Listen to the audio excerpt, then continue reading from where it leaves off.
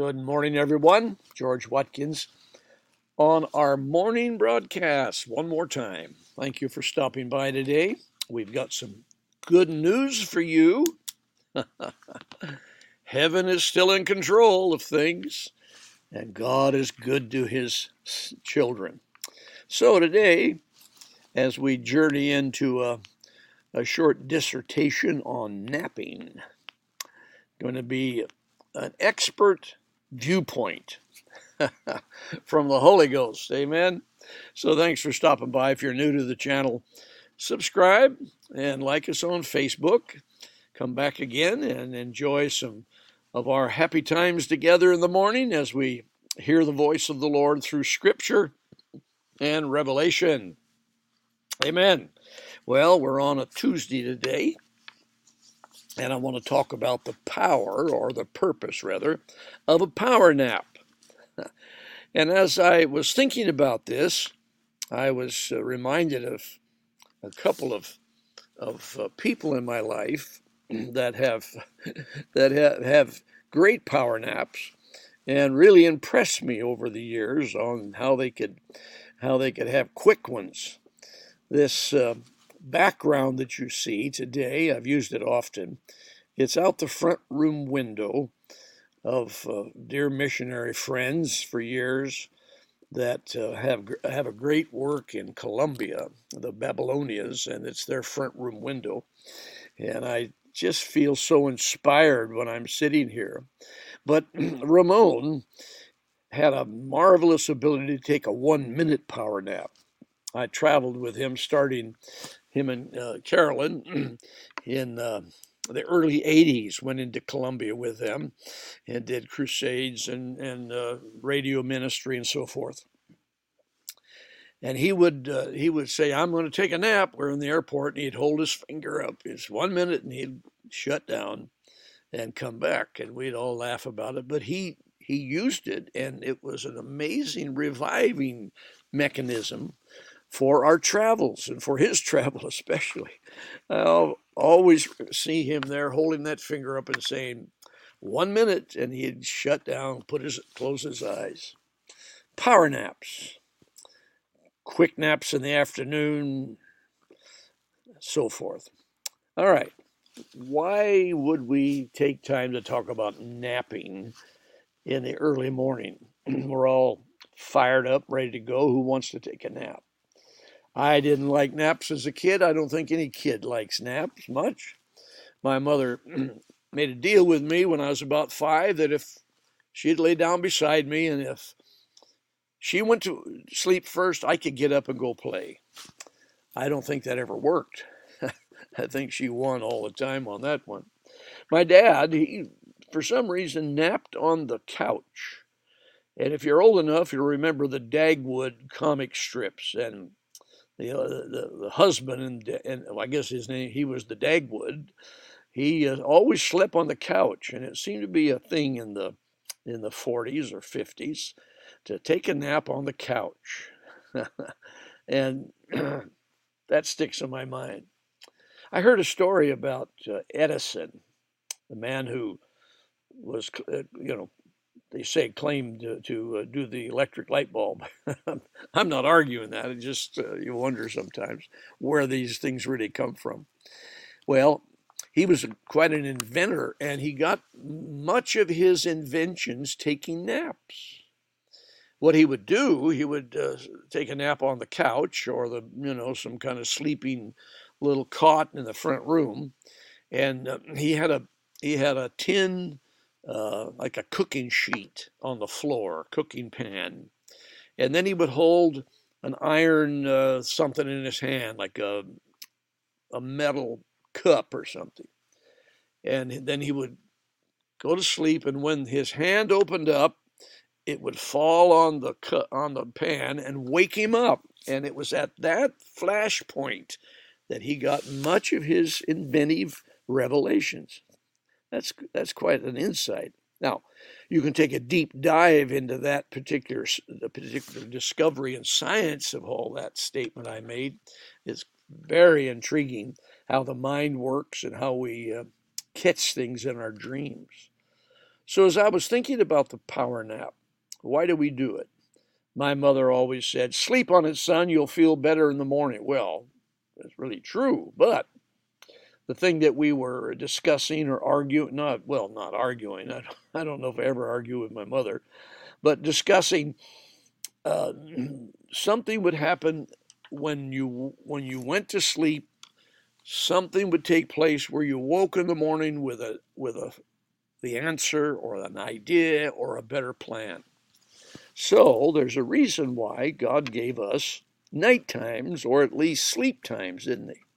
He built us our human mechanism, so we needed to shut down and recoup. So napping is good for that. It's important for that. If you're an older seasoned citizen, you probably look forward to your naps because they really help your energy. Nap time. So I'm thinking of God and his inventive. He's the first in everything, of course. So he was the first to do napping. He put Adam to sleep, and Adam woke up from that nap with a wife called Eve. Whoa! Look at here. Who are you? Nap time. Thinking of Abraham. Abraham was put to sleep. And in that sleep time, he saw the vision of a person walking through the sacrifices. He was making covenant with God. Well, God put him to sleep, and God walked through the sacrifice. So that was his nap time. He had a covenant. The Abrahamic covenant was sealed when he was asleep.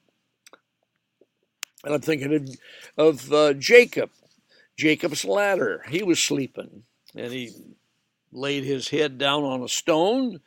And on that nap time, he saw the angels ascending and descending out of heaven. So he had a introduction to the connective world between heaven and earth. And he saw the visible encounter of angels coming and going out of heaven, out of a nap time. Jesus took a nap on the boat. Remember that one?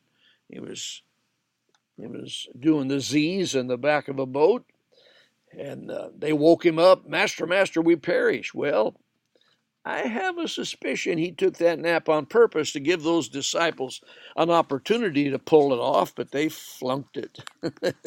They had missed the whole training session on storm ceasing, how to calm a storm. Well, he got up, gave them another lesson after a nap time. Look at Peter. Peter took a nap, and in that nap, we had a whole shift from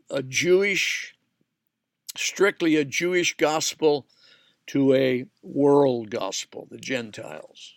Remember, the sheet came down full of animals, and God said, kill and eat. And Peter said, not me, I'm a good Jew, I don't eat that kind of meat. And God said, if I've ordained it, it's good stuff. Well, nap time. Wow. Look at Paul. He took a nap, a forced nap. God knocked him off his donkey on the road to Damascus, and he was changed into the man that he became in a sleepy time. Amen. I have this thought. It's my idea, so don't run too far with it. That the reason God did all of that and did it to Adam and does it to other people and puts us to sleep at times is to get us out of the way so we don't interfere with a message or with a thought pattern or with a revelation or a direction. Much of the Old Testament, much of human history has been shaped by dreams, and dreams are in that sleep stage when we have shut our outside control down. Now, when we're in control, God has a hard time of being in control, or at least directing or speaking to us. And when we're awake, our consciousness is alive and perking, especially if we're power people or, A personalities and we're not timid about things, at least in the realm we're, comfortable in. Then God has to shout sometimes. He has to block our way with a donkey, like he did with Balaam. Remember that? Where the donkey finally spoke out and said, "What are you beating on me for?" And then Balaam saw the angel that was in the way. So often God does have to block our way if we don't take time to take a nap. Close ourselves down and let the Spirit then begin to speak to our subconscious, to where we begin to hear something we wouldn't have heard before. I am a dreamer. I've dreamed for years, and I depend on my nighttime journeys to give me insight in some areas I'm just not picking up when I'm awake, even in prayer, even when I'm open to the Lord and say, "Lord, give me a revelation." Often the Lord gives those types of keys to me when I'm napping, sleeping. So what do? I believe we plan times, shut ourselves down so we can be open to the Lord. Amen. Now, I'm not saying you have to go to sleep to see Christ, to walk in the Spirit, to go into the heavenlies, to take journeys in the Spirit. Happens all the time in different forms. This is just one thought about power napping, where we take a nap and end up in the power. Amen. How about it? Is there something that you're seeking? There's something you're looking for, something you're crying out for, asking God for? Talk to him about it and say, "Lord, I'm open." Now, tonight when you close your eyes and slip off into dreamland, as we call it, just set yourself open for the Lord. Lord, I release my spirit. I do this often. I release my spirit to do what the Holy Ghost, Holy Spirit for you charismatics, the Holy Ghost wants to do. My spirit doesn't sleep. If you want to take my spirit somewhere and do something with it, and this happens to many, many people, if you'll hear the testimonies, it happens to me, it happens to my friends. God takes them somewhere and they minister or they speak to someone. I've preached sermons. I've prayed for people. I've helped people escape out of problems. Whoa. That's a strange story, but it's true when you step into that spirit world.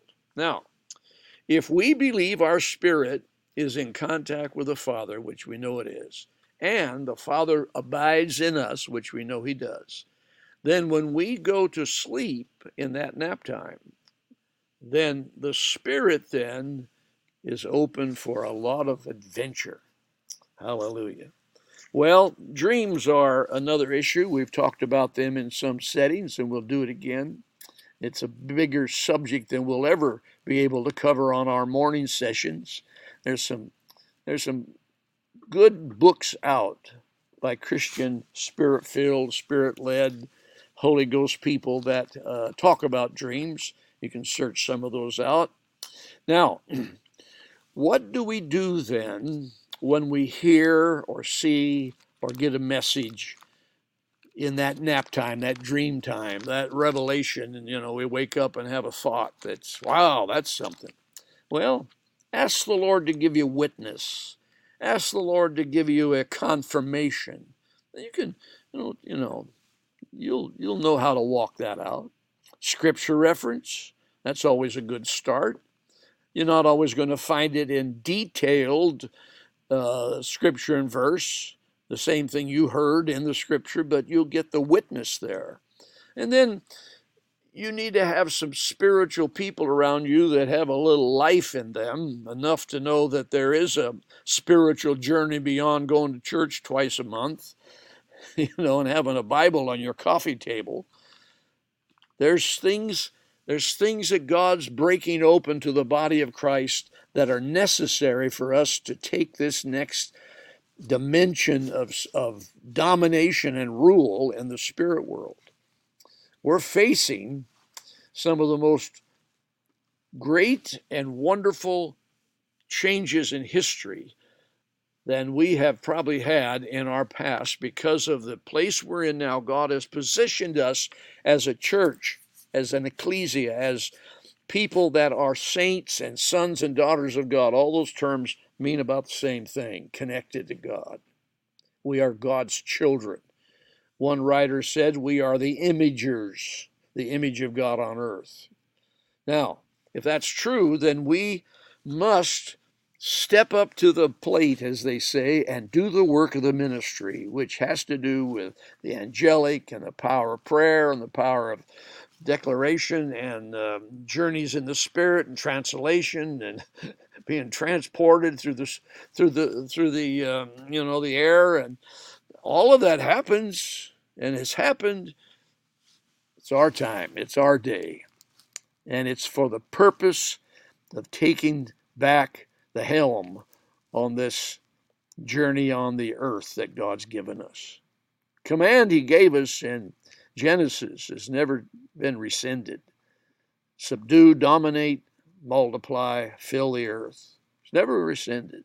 Same one he gave to us in Mark where he said, or Luke, he said, go and preach the gospel and heal the sick. All those things are still cooking. Amen. Well, I got to get into my Tuesday like you do. I bless you. I thank you for coming by. I want to encourage you to subscribe and thumbs up and like us. All those good things help us. Thank you for your comments. Let me know you're out there once in a while and wave at me, because I do pray for you and I love to see you pop up once in a while. It gives me that encouraging word. Amen. And if God's nudging you to send us a financial blessing, we receive it through the PayPal or the address, and we bless you over and over again. Amen. Well, until tomorrow, take a nap. We'll see you then. God bless.